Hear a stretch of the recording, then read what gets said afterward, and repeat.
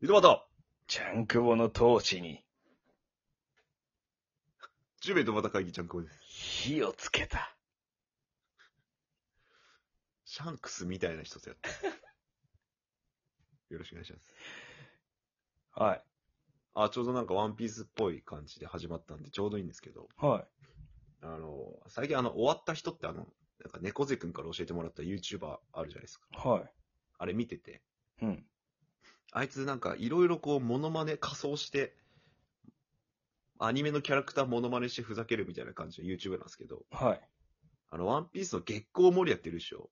いますね。弱いやつ。弱い、まあ、七部会ですけどね。ちゃんくぼよりは全然強いよ。悪いけど。まあ俺よりはね。うん。俺がジェットミサイルできたら勝てるかもしれんけど。ジェットミサイルとか影いっぱい取り込んだりとかしたら勝てるけど。できりゃ勝てるけど。うん。まあそれ置いといて。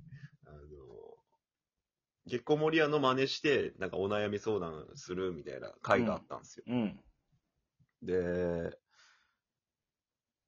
僕は包茎です。どうしたらいいですかみたいなやつがあったんですよ。質問ねはいはいはい。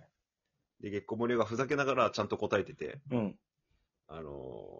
チンコの皮を全部剥いて、うん。そ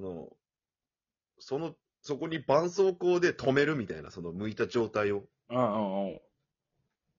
で、癖をつけさせればいいみたいな。結構真面目な。真面目な回答を月光森屋の状態で言ってたんですよ。うん。で、なるほどねって俺なって。包茎なんでおー。僕。で、コメント欄も見たら、それはガチでやってみようみたいなコメントがちょっとあったんですよ。そはいはいはいの包茎に関してガチでやってみようみたいな。うん。で俺もやってみようと思って、うん。チンコのね、皮をピッて剥いて、絆創膏でギャッて止めたんですよ。うん。そしたら、余った皮が、うん。絆創膏ごと飲み込んでいったんですよ。俺の口にぬるんって。ぬるんって。で、ちょっとまた皮むいたら絆創膏がピョって出てくるんですよ。食虫植物やんけ、完全に。ただ、チンコ怪我したやつみたいになったんですよ。尿道をペタンって止めた。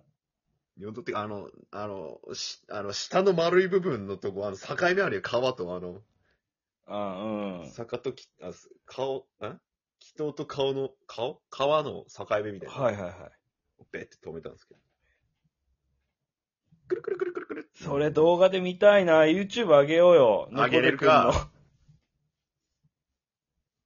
の。なんか知らんけど、俺永久バンされるわ。戸籍からバン。戸籍からバン。戸籍からバン。うん。大久保家じゃなくなるん俺。大久保家じゃないっす。大久保家の末裔から包茎絆創膏太郎です。包茎絆創膏太郎。いたたまれんやんけ、